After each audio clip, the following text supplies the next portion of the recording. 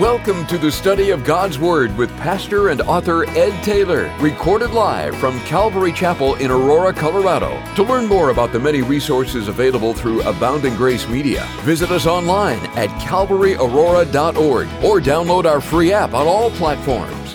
And now, here's Pastor Ed to take us into our study. Amen. Amen. Take your Bibles, open them to 1 Peter chapter 5. If you didn't bring a Bible today, you can grab one from the chair in front of you. It's good to follow along as we look at this text together. 1 Peter chapter 5, in a Bible study that I've entitled, Spiritual Leadership is a Sacred Trust. I want you to remember that phrase, a sacred trust. It's not something that you take upon yourself. It's not something that's just given away by those in positions of authority. Spiritual leadership is given to men and women by God Himself. It's a sacred trust. It's not something you can take upon yourself. You could say sacred trust. Another word for that is a privilege. Serving as a leader in the church is a privilege. Or another word you could use is a stewardship. Now, I know we don't use that word very much, but a steward is someone that is in charge of another's goods, another's possessions. So when you think of spiritual leadership as a stewardship, you remember that the church doesn't belong to you. The church isn't yours. It doesn't belong to man. It doesn't belong to an organization. The church belongs to God. It was bought by the blood of Jesus Christ. And all of us belong to Him. You could say, as you call it a sacred trust, you could remember in chapter 4 of 1 Peter, if you look at verse 10, it says, as each one has received a gift, minister it to one another as good stewards of the manifold grace of God. And remember, a steward being responsible for someone else's goods, remember the responsibility in the Bible, according to Paul, when he writes to the Corinthians, he says in chapter 4, let a man so consider us as servants of Christ and stewards of the mysteries of God. Moreover, and here's the key, moreover, it is required in stewards that one be found faithful. That we be found faithful. So when serving God's people is no longer viewed as a privilege or a sacred trust, that's when men have a tendency to corrupt the position of authority. And that's it. Men corrupt positions of authority. Women corrupt positions of authority. It's so evident that this is where many go wrong. Some think they just deserve to lead, that it's just theirs by right, somehow that they've earned it. But spiritual leadership, like salvation, is a gift that's received. It's a gift that's given by God. Hold your place here. I want you to see this in your Bible. It's so important. Turn over to Psalm 75. I want you to see this when it comes to spiritual leadership. Psalm 75, I want to draw your attention there to verse 6. Psalm 75, verse 6. So important. I don't want you to forget this. The Bible says, for exaltation comes neither from the east, nor from the west, nor from the south. But God is the judge, and He puts down one, and He exalts another. It is God's sovereign will and purposes and who He establishes as spiritual leaders in His church. He's the one that puts up, and He's the one that puts down. And I believe that God has always been and is now looking for men and women that are surrendered to Him. I mean, think about it. God is looking for pastors, not professionals. He's looking for ministers, but not masters. He's looking for shepherds and not servants. He's looking for servants and not lords. You know, as a church, it's not gathering a crowd that matters. It's very easy to gather a crowd. It's very easy to get people together. It's very easy to promise such and such and everybody shows up. But a man that lays down his life for the flock, a shepherd that follows in the footsteps of Jesus, that's much more rare. The reality when it comes to spiritual leadership, and don't be offended by this at all, it's just the truth. God doesn't need any of us. He doesn't need any of us. He chooses to use us, but it's not like we're the only ones in the world that He could use. And he could accomplish His will perfectly if He did it Himself. He could accomplish His will perfectly if He commanded angels to do His bidding, because angels always do His bidding. But by grace, He's chosen to use us. He's condescended down to our level so that we might cooperate with him.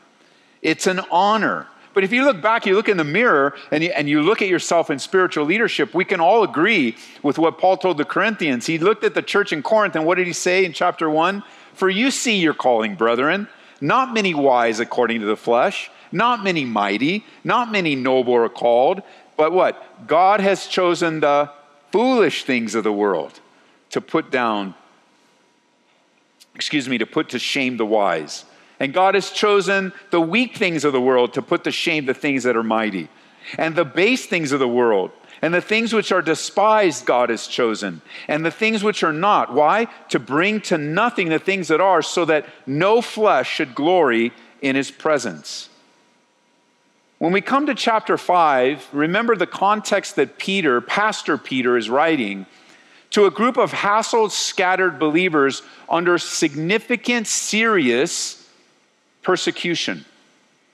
This particular persecution is primarily coming from the government, being blamed for burning down Rome, being blamed for every wrong deed.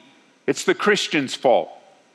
And as you read 1 Peter, you must remember that this is counsel, this is encouragement, this is exhortation in the midst of great trial, great unfairness.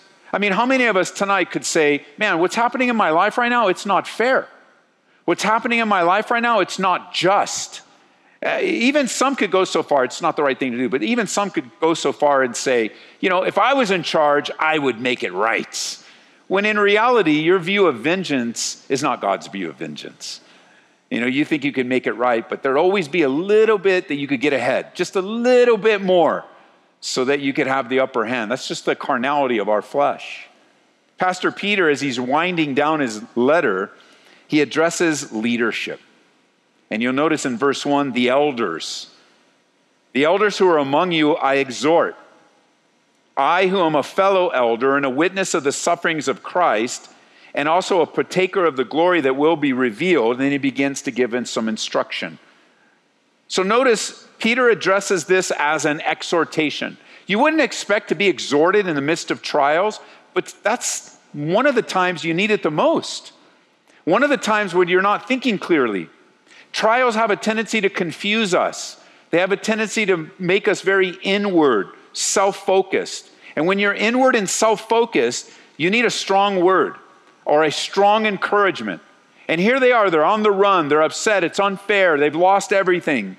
And so here he says, you guys that are leaders, you elders, I want to exhort you because I too am a fellow elder.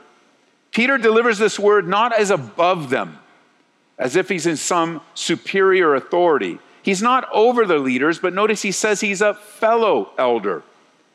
And unlike a popular teaching within the Roman Catholic Church, Peter does not assert himself as a pope here. He doesn't assert himself as the absolute authority in Christendom because he wasn't then and he isn't now. The position of pope is something that was created by man-made religion. It doesn't exist in the Bible. Even Peter, who's ascribed to be the first pope by the Roman Catholic Church, says here, I'm just one of you guys. I'm a fellow elder. I have a position of leadership just like you. Now, the word elder, if you like to write in your Bibles, you can write the Greek word. Remember, the New Testament's written in the Greek language. The word here is presbyteros. That may be a familiar word because there are denominations that are known as Presbyterian. We'll get to that in a second. But the Presbyterian church is named that because of the type of leadership they've chosen. And I'll explain those in a second. But next to this word also, you could write the word pastor, you could write the word elder, and you can write the word overseer, because the different Greek words that are used in the New Testament to describe those words are all used interchangeably by the Holy Spirit. They're all used interchangeably. The word presbyteros here is a word that describes the man, a mature man, not necessarily in age, but in spiritual maturity. When Paul writes to Timothy and he speaks about overseer, when he says anyone desires to be an overseer, he desires a good work in 1 Timothy 3, that's the Greek word episkopos. And episkopos, again, might sound familiar because there's another denomination that describe themselves as what? The Episcopal Church. And they're chosen that word because primarily to describe their leadership, the way they have chosen to lead. When episkopos is used, while presbyteros, this word describes the man, the word episkopos describes the ministry. It gives an overview. It means overseeing, episkopos. It means to oversee. Not overbearing, not lording over, but watching over. It could also be translated in English, bishop. When you hear the word bishop, it's a man that has oversight over a section or over a group, episkopos. And then the word pastor or shepherd describes the methodology, how it's to be done. It describes how you're to feed and tend the flock. And as you read through the New Testament, you'll see these words used interchangeably, which has led to some confusion in the church today. Even some groups will say, well, there's so many denominations, so the church is so fractured, and because there's so many denominations, they're all wrong, and we alone are right. That's not true. There's variety within the church. And certainly there's confusion, certainly there is disagreement, but a quick look at the scriptures, you can see where you would land and how there are biblical models even if we disagree. So for example, if you're taking notes, I want you to consider within Christendom the different ways leadership is established in the church, and I'll share with you how we oversee here at Calvary. First of all, there's the Presbyterian form of church government. The Presbyterian form of church government.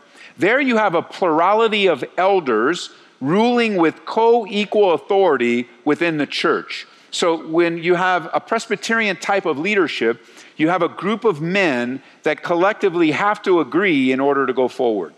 Secondly, there's the Episcopal type of church leadership. This is where one person, the bishop, oversees many other leaders and churches throughout a specific region and gives direction in certain segments of that area, that church. Thirdly, you might have heard, and maybe you came from a congregational-led church. A congregational-led church. This is more of a church leadership style that was invented more recently that has to do with like the current political culture. Because with congregational-led church, everything in the church is ratified by a vote. The whole church has to vote on every single thing. And nothing really moves forward without full approval, which varies from different churches. Sometimes it's 100%, sometimes it's 90%. But you may have come from a church where nothing ever happened until they voted. And since nobody really ever agreed on anything, nothing really ever happened. And that's a congregation. That's real more common here in the United States because of our democratic form of government. And it's just spilled into the church to say, well, if we have a democratic form of human government, then we should probably have a democratic form of church government. Then there's another model that we would call today pastor-led, a pastor-led or a leader-led. It's really similar to an Episcopal form where there is a leader. And you see that example throughout the scriptures. You see Moses leading, ordained of God. You see Paul leading, and then Paul saying, Timothy, I want you to lead, and telling Titus, I want you to lead. And we held to what's known as a pastor-led form of government here in our church.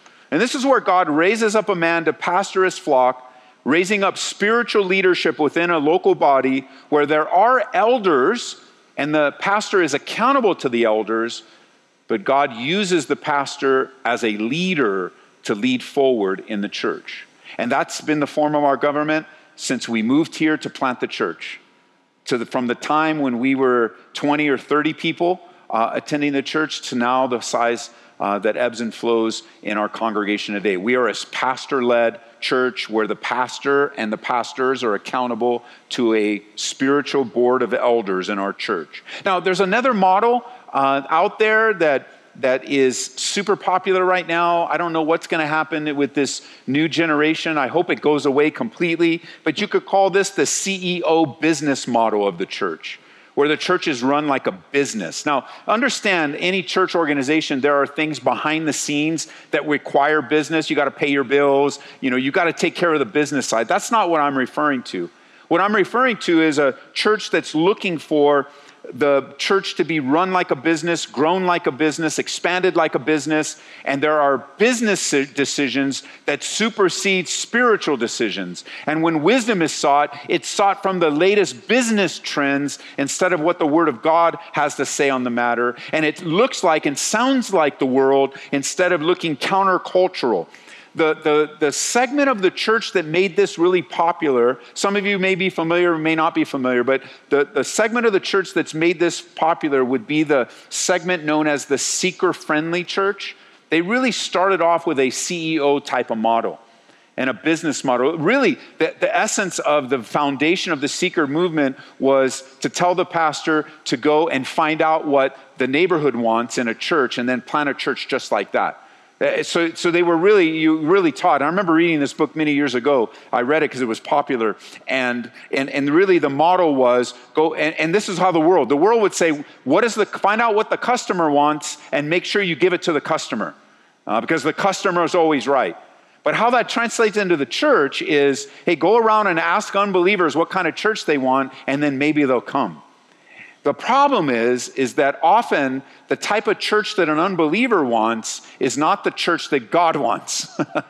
And so it never really gains the kind of traction. And over the years, in the years that I've been in ministry, I have seen these types of churches be used mightily of God because it often is an introduction to Christianity. It often is something that grabs their attention. They are truly born again. But because the repetition of the simplicity of their format and running like a business, there's really not a depth of discipleship. Or I've watched this another way that this church this type of church has hurt the body of Christ is it runs people into the ground trying to keep up with what everybody wants. And if they would just stop, maybe you're listening, you're part of a CEO seeker-friendly church on the radio right now. If you would just stop and ask the Lord what He wants, a big burden would be off your shoulders. Now, that might mean your church is mad at you, but they're already mad at you. They just haven't told you yet, so don't worry about it. It's just people are people. We all go through things. There's always a frustration level among us because our problem is what? We get our eyes off the Lord, right? Any pastor that's frustrated with his church, his eyes are off the Lord. Any church that's frustrated with their pastor, and I don't mean sin, I don't mean rank sin, but just frustrated, I didn't like that message. It's just because your eyes are not on the Lord. Because God, when our eyes are on the Lord, we move together forward and we make progress for the things of God. So there are varieties of way that the church is overseen. And I'm very comfortable with the pastor-led model. And, everybody has their criticism, especially toward the pastor-led model. But here is what I've found to be true. And I ask you to pray about it and pray for the churches as you drive through town. Because I find that any biblical form of church government, one that fits within the pale of the New Testament, different models, because I think you can find a presbytery. I think you can find an elder model. They make good biblical arguments for an elder model leadership. I've seen good biblical models for an Episcopal. Haven't seen too much. There are a couple of times where the congregation takes votes, but they're always wrong in the Bible. So, you think about, should we go into the promised land? There are giants in the land. 40 years of wandering. God already told them to go in. They just needed a leader to say, let's go. But then they led it to the church. They led it to the group, and the group freaked out, and before you know it, they're wandering in the wilderness. So you do see some of those, but here's the thing about spiritual leadership, and I lay it before you for consideration. Any form of biblical church government is not as important as the character and integrity of those entrusted with spiritual leadership. The form can take different form. The order, the government can take different forms within the pale of Scripture. But if the wrong people are in positions of authority, it will ruin any church. And it will ruin lives. It's the character and integrity of the men and women that are in spiritually. The real need is for men of character, wholly surrendered to the call of God upon their lives. And I believe God is looking for leaders who serve, but also servants who lead. It shouldn't be surprising to us that our leaders serve among us. It shouldn't be surprising to us that we have a caring concern for the flock of God. It shouldn't be surprising for us to serve together with our pastors and their wives, and that we are the church, and we should serve together. You never arrive to a position. The church is not like the world, and we've looked at this in different Bible studies on leadership, but the church is not like the world where you're climbing the ladder and like there's an entry-level position. Okay, I'll go an entry level, then I'll pay my dues, and then I can move up and move up and move up. Jesus taught that the way up in God's kingdom is down. That you want to be great in God's kingdom, then what? You be the servant of all. So the greater the responsibility that's entrusted to you, what the world defines as going up the ladder, God says, I'm giving you more responsibility and trust for my people. You're not going up, you're going wide with the opportunity to serve more. And the Bible says that if you're faithful with the little, you'll be ruler of more. But if you're unfaithful with what you've been given, even what little you have will be taken from you and given to who? The one who has more. The unfaithful lose their responsibility, and who's it given to? The faithful. And that's a spiritual principle. So as we finish this text today, and you're taking notes, I want to give you 8 characteristics, 8 ingredients that will help you guide your own personal spiritual servanthood and leadership. Help you to keep your eyes on Jesus. And every single spiritual leader listening to me, every leader and servant in our church, in every church, would do well to make this a part of your spiritual life, to meditate on this section, and to memorize it. But there are 8 things I want to cover today, very briefly, but 8 things that are important. Number 1, in verse 2, he says, shepherd the flock of God. Number 1, spiritual leaders are under shepherds. Remember here that you're to shepherd the flock of God which is among you, serving as overseers. He says, not by constraint, but willingly, not for dishonest gain, but eagerly. Don't be lords over those entrusted to you, but be examples to the flock, so that when the chief shepherd appears, you'll receive the crown of glory that does not fade away. I want you to realize that you have one chief shepherd in the church. It's not me. It's not any pastor on staff here. It's not any of the elders or board members here. The chief shepherd, it will appear. His name is Jesus Christ. He's coming again. And the coming of the Lord is closer than it ever has been ever before in the history of mankind. He's the chief shepherd.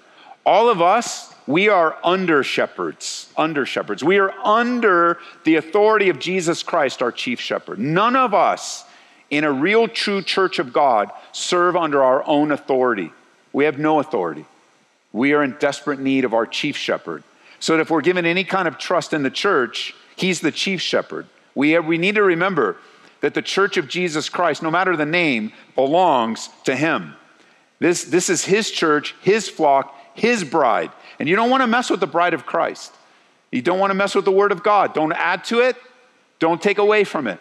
You don't want to mess with the word of God. You don't want to mess with the bride of Christ.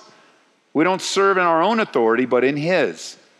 You know, a lot of guys, they start out thinking that they're the shepherd and that the particular church and ministry is theirs. Their identity becomes what they do and who they are instead of looking to the chief shepherd. Remember, you are an under shepherd with your eyes on the chief shepherd. Number 2, notice, he says, shepherd the flock of God which is among you. Number 2, spiritual leaders are sheep too, right? You don't graduate from being a sheep. It's like, well, you know, I used to be a sheep. Now I'm, and then you fill in the blank of your responsibility. It happens at work all the time, doesn't it? I I have vivid recollections of people I used to work with. Like literally, we were cube mates. We worked sitting next to each other, doing the work together, talking about work together, you know, enjoying life, working hard, doing overtime. And then all of a sudden they got promoted to junior supervisor. And they got a new shirt, or they gave them a hat, or they could go 1 hour a day to go do some paperwork in the back office. And all of a sudden, they thought that they were the ruler of the known world. And they just changed because of a title. It happens in the church too, I'll tell you. Almost always when we see men and women put into positions of leadership here, it's because of their faithful service. It's not because they asked for it, because I'll tell you what, if you ask for it, you're not going to get it. If you have to ask for it and say, well, you know, and then I look and go, what do you do here? I just ask for leadership. You're not going to get it. But I'll tell you what, if you serve, and I watch you serve the people, and not just me, all the leaders here, it's just evident. It's evident in any church, but it's also evident in this church who serves and who doesn't serve. And that's not a bad thing, it's just an obvious thing. It's also evident, whether you realize it or not, who serves with good motives, who doesn't serve with good motives. It's evident, over the years I've had to sit down with someone and go, you know what, here's the issue. Some people I have to say, go home, you're here too much. And some people I wonder where they are. And which one do you think you are? Because you're the one in my office, and we're talking about this right now. And so you want to remember, you're always a sheep. You never outgrow, you never not become a sheep. There's one chief shepherd, we're all sheep. And in our role as under shepherds, we have to remember, sheep, we serve alongside each other. Spiritual leadership doesn't place you over, but truly under, as you become a servant to all. Remember, if you look at spiritual leadership or service in any church, just replace that word with responsibility. Because that's really what it amounts to. What makes me different from you, truly? Nothing. I'm a brother. I am a brother in the Lord that was redeemed by the blood of Jesus Christ. I have a fleshly nature like you do. I have my own weaknesses. I have my own temptations. I have my own issues. You have your issues. What makes me different from you? In a very real sense, nothing. What makes me different from you? A huge thing. I'm responsible to God for the calling that is upon my life as pastor-teacher. So while you may be responsible for 3 or 4 or 10 or 30 people in your life, I have a lot greater responsibility. I don't know how it's all going to get sorted out. It scares me sometimes when the Bible tells me that I'm going to stand before God and give account for my oversight of your soul. That's what the Bible says. I oversee souls, not growing a church, not running a business. I have an oversight of souls.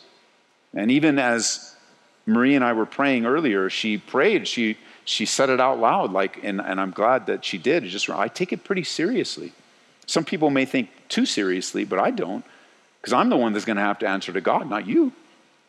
And I really care about your families, and I really care about what's going on in our church, and I really want to protect this church and lead it. I really want to see your life transformed. I want to see your testimony affect other people's lives. I want you to know the truth and resist error and falsehood and false teaching. I take it seriously, you bet. My whole life is dedicated to serving Jesus Christ. I have placed my whole life on the line for what I believe God says. And I want you to do the same. It may be a different responsibility. God may not call you to be pastor, teacher. It's okay. There's a lot of great places in the body of Christ. A lot of people want to be a pastor teacher until they're here, they start doing it. And they're like, oh man, I'd just like to go back. But the Lord is good. He's faithful. Number 3. Number 3, notice. Shepherd the flock of God, which is among you. Number 3, serving as overseers. You want to be a good spiritual leader? Remember, spiritual leaders are servants. And I know some of this is repetitive and simple, but the repetitive and simple get forgotten. That's why it needs to be repetitive. Spiritual leaders are servants. Jesus, our great shepherd, laid down his life for the sheep. He came not to be served, but to serve. Mark it down. Mark chapter 10, verse 45. The eternal Son of God, God in human flesh, co-equal with the Father, part of the Holy Trinity, came to earth and took on a human body. He left glory and lay aside his privileges and took on a human body, of which he still has today, eternally, for the sake of your life and mine and your forgiveness and mine. He came to serve us. He came not to be served. Leaders in the church ought to be the greatest servants of all, period. There is no other alternative. If you're not a servant, you might want to jot this down or just listen. If you're not a servant, you cannot lead. You may say you're leading, but you're just probably barking orders. God isn't looking for more bosses. He's looking for leaders. And when he looks for leaders, the key element in a good leader is a servant. I mean, you think about all the places that you've worked. Let's use the language just for the sake of it. Some of your bosses, you remember some of them as just really good and some of them are not so good. I would just ask you to take one more step and go, man, was the boss you remember as good, relational, caring, served you, took care of you, made sure your environment was such where you could excel? And was the boss you think of, man, I'm so glad I don't work for him or her anymore, just a boss and just told you what to do but never did it with you? In the church, it's even worse because there's only one layer. There's only one place for there's only one attribute really after character that God is looking for, and that is the place of servant. Number 4, notice, he says, serve as overseers, not by constraint, this is number 4, but willingly. Spiritual leaders serve willingly. Here's when many people falter. They begin to serve unwillingly. Well, so I would just say that when I say begin, they start out willingly. So they start out, yes, I'm ready. Yes, I want to do it. It's such a privilege, such an honor. I believe this is God's will for my life. And then somewhere along the way, they begin to serve unwillingly. They begin to serve with a grudge. They become complainers about the very people that God has called them to serve. They begin to speak down on their responsibility. They begin to highlight everyone else's faults while their glaring fault of complaining and murmuring is evident. That's not how they started. How they started was, yes, yes, yes. What do you want me to do? Here I am. I want to serve. And then over time, they become very comfortable and they don't serve willingly. If you're serving in any ministry in this church here at Calvary, and you're beginning to feel tired or burned out, I'm telling you right now, take a break. Step away. Step down so that you can begin to gain clarity again, that the Lord might raise you back up again. It's better for you just to take a break. Oh no, Ed, you don't know. If I take a break, everything will fall apart. Maybe it will, maybe it won't. But it's better that you don't hurt the flock. It's better that your heart doesn't get all hard. There's a calling and gifting upon your life. Let the Lord raise you up. Let him use you, but don't serve unwillingly. Don't serve with a grudge. You know, just like the Bible says, right? The Bible says that when you give of your tithes and offerings, you're what? You're to give willingly. Nobody can tell you. No church, no organization can command you to give. That's not what the Bible teaches. The Bible teaches in 2 Corinthians that when we give unto God, we give willingly.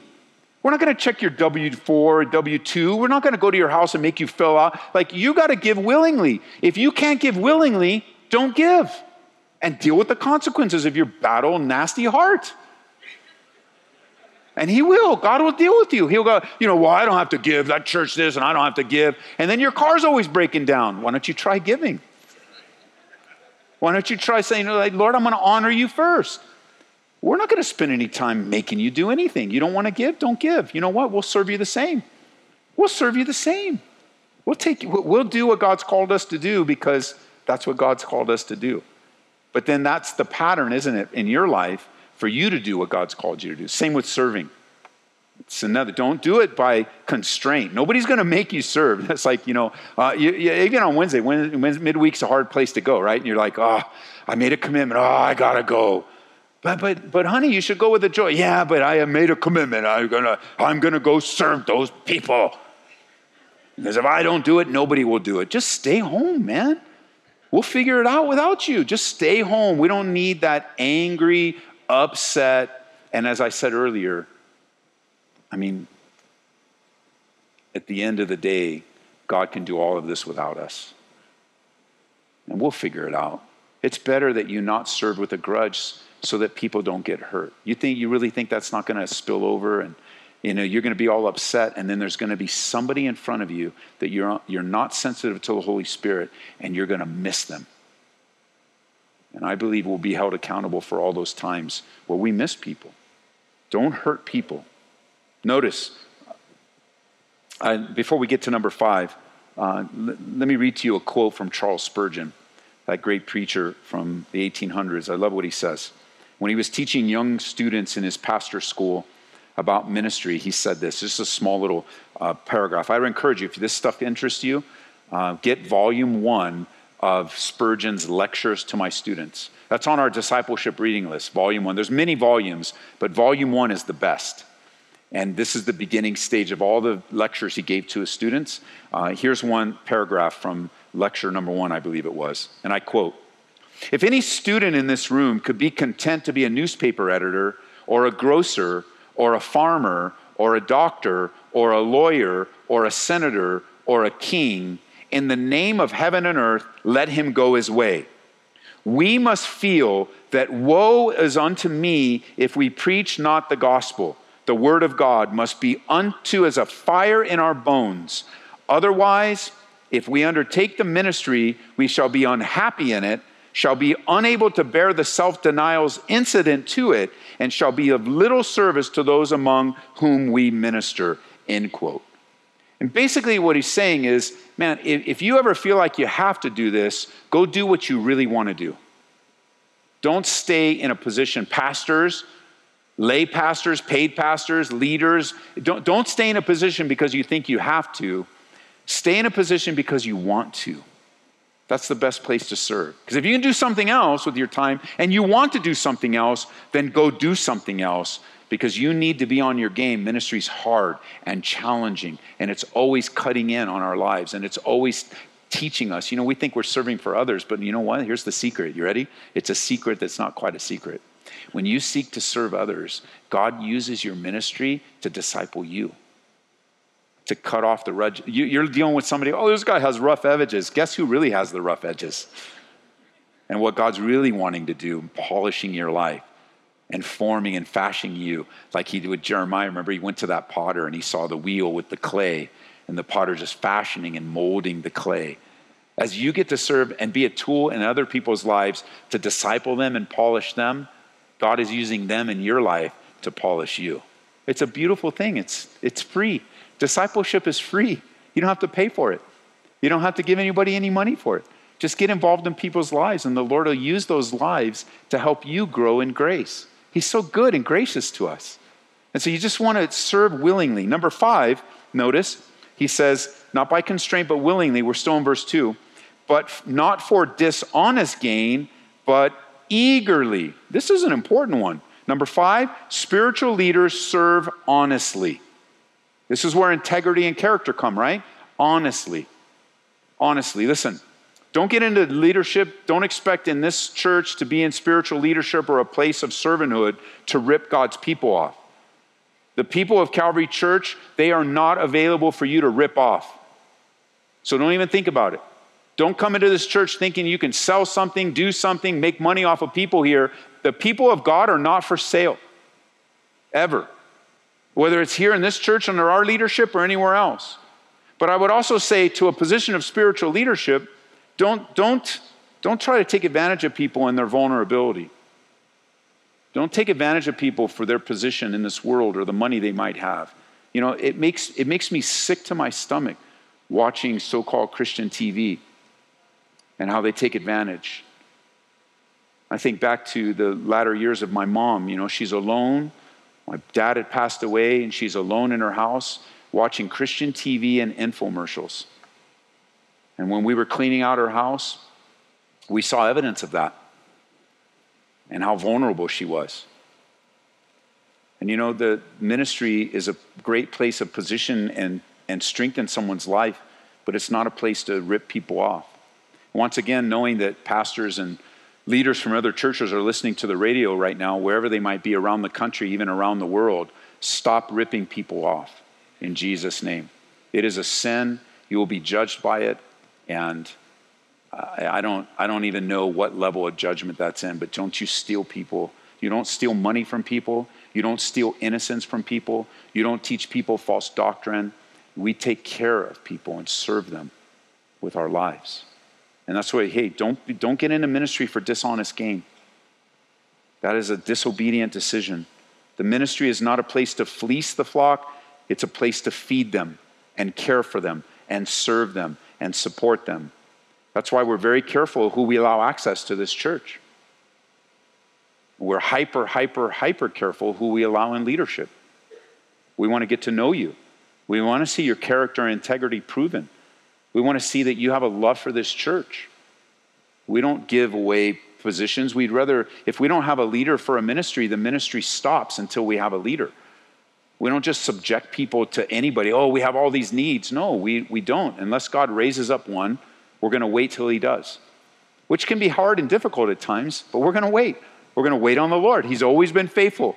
Why would he be unfaithful now? He's faithful.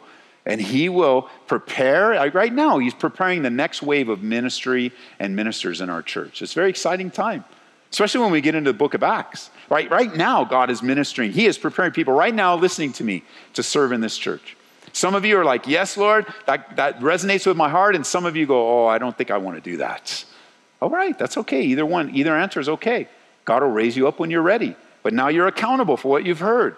And it's so encouraging and exciting. Don't jump into ministry. Don't serve in this church, or any church for that matter, to take advantage of others. Number 6, verse 3.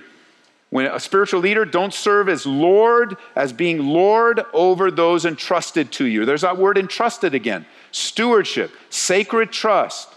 This is something that is a privilege. It's not a right. It's not an expectation. It's a privilege. And number 6, spiritual leaders serve humbly. Humbly. It is a prideful man and a prideful woman that lords over and tries to control people's lives, where you are unable to have the freedom that is yours in Christ. Don't get into spiritual leadership because you want to boss people around. This isn't the right place. And I've met many who have seen spiritual leadership as a place to control and to have some kind of power over people's lives. Don't do it, not here. You're not to lord it over.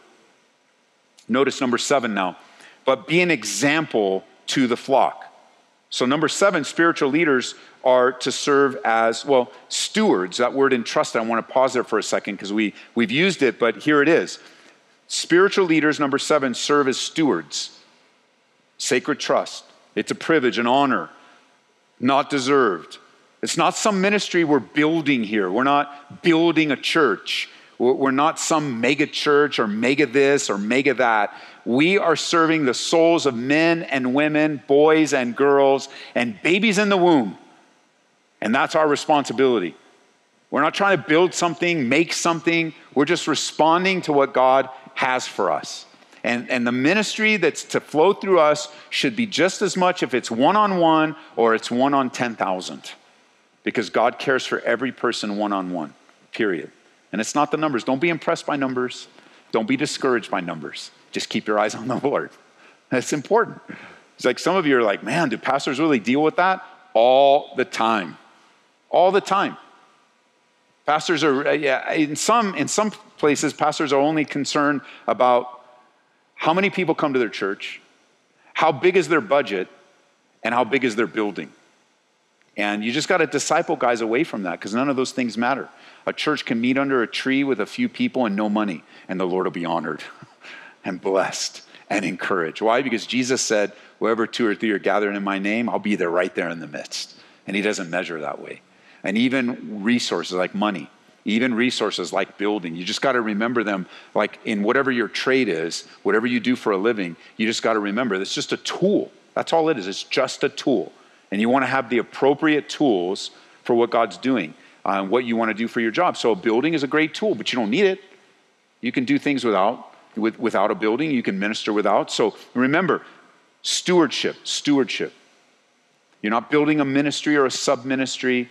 You certainly don't want to be in church in a place of servanthood and then draw people after yourself and become an Absalom. You don't want to build a little ministry within a ministry, a little kingdom within a kingdom. That's why one of our core values here, and I think it's a core value for the church, it's not like anything we invented, is like-mindedness, where we are together.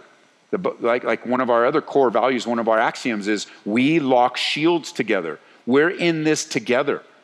I'm not to build on you and you're not to build on me. We are to follow the Lord to reach this city with the gospel. That's our mandate. And to disciple people in the Lord. Number 8, the last one was spiritual leaders are to be examples. And that's important that you recognize that you are an example. Everyone listening to me right now is an example. The difference is we're either good examples or bad examples, but we're all examples. And here we are to serve. It is mandated in the midst of trial difficulty, in the midst of great opposition, in the midst of government oppression, be an example. And your example is very important. You're either going to, by your example, lead people to the Lord, or by your example, lead them away. There's no third option. And we need to serve as examples. In the house of God, among the leaders in any church, we have godly men and women that we can see as examples. So you not only want to be an example, but you want to have an example in your life. Where your life should be looked at, not a perfect life, but as a life you can model. You can be modeled after. And so that's where you have those relationships in the scripture, right? You have the relationship with Jesus and his disciples, where the disciples could look to him as a model. I mean, that's an obvious thing with Jesus, but Jesus came as an example for us so we could follow him. And his disciples, his followers would then be examples. And then you have that relationship with Paul and Timothy. And then Paul was an example to Timothy, but then he's also telling Timothy, you be an example. Now Peter, another disciple follower, you guys be examples. That's how important it is. The world is watching, the church is watching, and we want to be good examples. Leaders are not perfect. They're not perfect in this church. But leaders, spiritual leaders, are living in unity and fellowship with Jesus, and it's evident that Jesus is in their life. You could even say it's evident that Jesus is their life.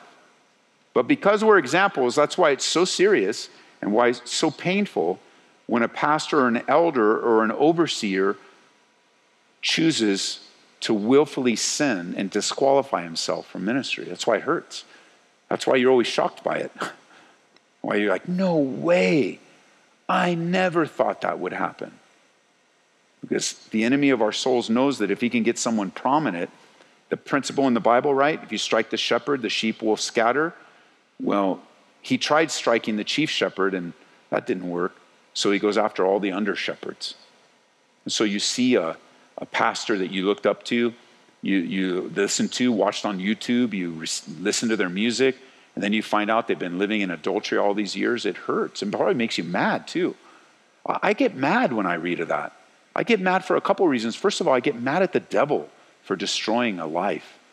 I get mad at the devil for now causing confusion in the church. I get mad at the guy for letting his guard down. I get mad at the situation. I mean, but also that's not my predominant emotion though. My predominant emotion is sadness. I'm sad. Because we don't hear about all of them, but the ones we do hear about, prominent guys, man, that had impact on many, many people. And it's just sad because God was using them. People were getting saved. Lives were changed. Even our own little family of churches, there's some real prominent guys that I looked up to. And it just bummed me out, man. I grieve over them. They're still not in ministry. They destroyed just about everything. But there's still hope. God can restore, and God can do a work in their lives. And then number 9, I know I said 8, but I want to share number 9 in verse 4. I just want to make this statement before we leave. Spiritual leadership is rewarding. Notice, the reward is when the chief shepherd appears, we're going to receive the crown of glory. I know you're not to serve like to get the crown, but you're serving and you're going to get the crown. God is going to give you the crown of glory for your faithful service unto him. Even with all our faults and failures. I love that. When the chief shepherd appears, all of us that served him will get this crown. There's a lot of different crowns mentioned in the Bible. We looked at that in a different study. But here, those that choose to serve get the crown of glory. And of course, whenever the rewards, where we speak about rewards in the Bible, we're all going to cast our crowns at the feet of Jesus anyway, but at least you get to taste the glory. Just for a moment in the presence of the Lord. It's going to be so good. It's worth it. I know it's hard. I know it's challenging. I know it's tiring. I know it's exhausting, but it's worth it. The Lord is coming back. He's going to reward you for your faithful service. You may never see it now. You might be growing weary in well-doing right now, but listen, the Bible says, don't grow weary in well-doing. For in due season you shall reap what? If you don't lose heart. And so you just know you're going to lose heart, man. It's going to be hard. The world's getting harder and more difficult. Serving in the church is hard. Serving people is hard, but the Lord is in the midst of it. It's one of the most rewarding things that you can do is to answer the call of God in your life. So just by way of review, under shepherds, spiritual leaders are under shepherds, sheep, servants. They serve willingly, honestly, humbly, as stewards, as examples. That was number 8. And number 9, spiritual leadership is rewarding. And all this comes, remember, from Peter the pastor. And don't you think he would know? Don't you think Peter would know of which he speaks? The man that denied Jesus 3 times. The man that thought he lost it all. The man that was there somehow locking eyes with Jesus in John's gospel and restored into ministry. What was he told in John 21? Feed, tend, feed my flock. He knows. And he's developed what Jesus taught him. The Holy Spirit inspired him to develop it a little bit. What does it mean to feed? What does it mean to tend? What does it mean? Well, he begins to share it here. It's a good thing. So, Father, we thank you for the privilege of serving you and just being available to you. And it's a mouthful tonight, Lord, a little bit longer than normal, but so good. Just so good to think that in the short time we're on the earth, we have the privilege of serving you, the sacred trust of laying our lives down before you, and just grateful that you would allow us and entrust us with your people that you bought with your own blood, and that we get to lead them and guide them and serve them and help them and encourage them and teach them and listen to them and pray for them, be at their bedside in the hospital, be at a memorial, celebrate a good occasion, whatever it might be, Lord. You give us the privilege as you lead us and guide us to serve your people. And I pray that we would be faithful, be found faithful in Jesus' name. Amen. Amen. We pray that you've been encouraged by this Bible study delivered live from the sanctuary of Calvary, Aurora. For prayer or a copy of this study, call us at 877-30-GRACE. That's 877-304-7223. Or visit us online at calvaryaurora.org. Be blessed as you worship Jesus this week.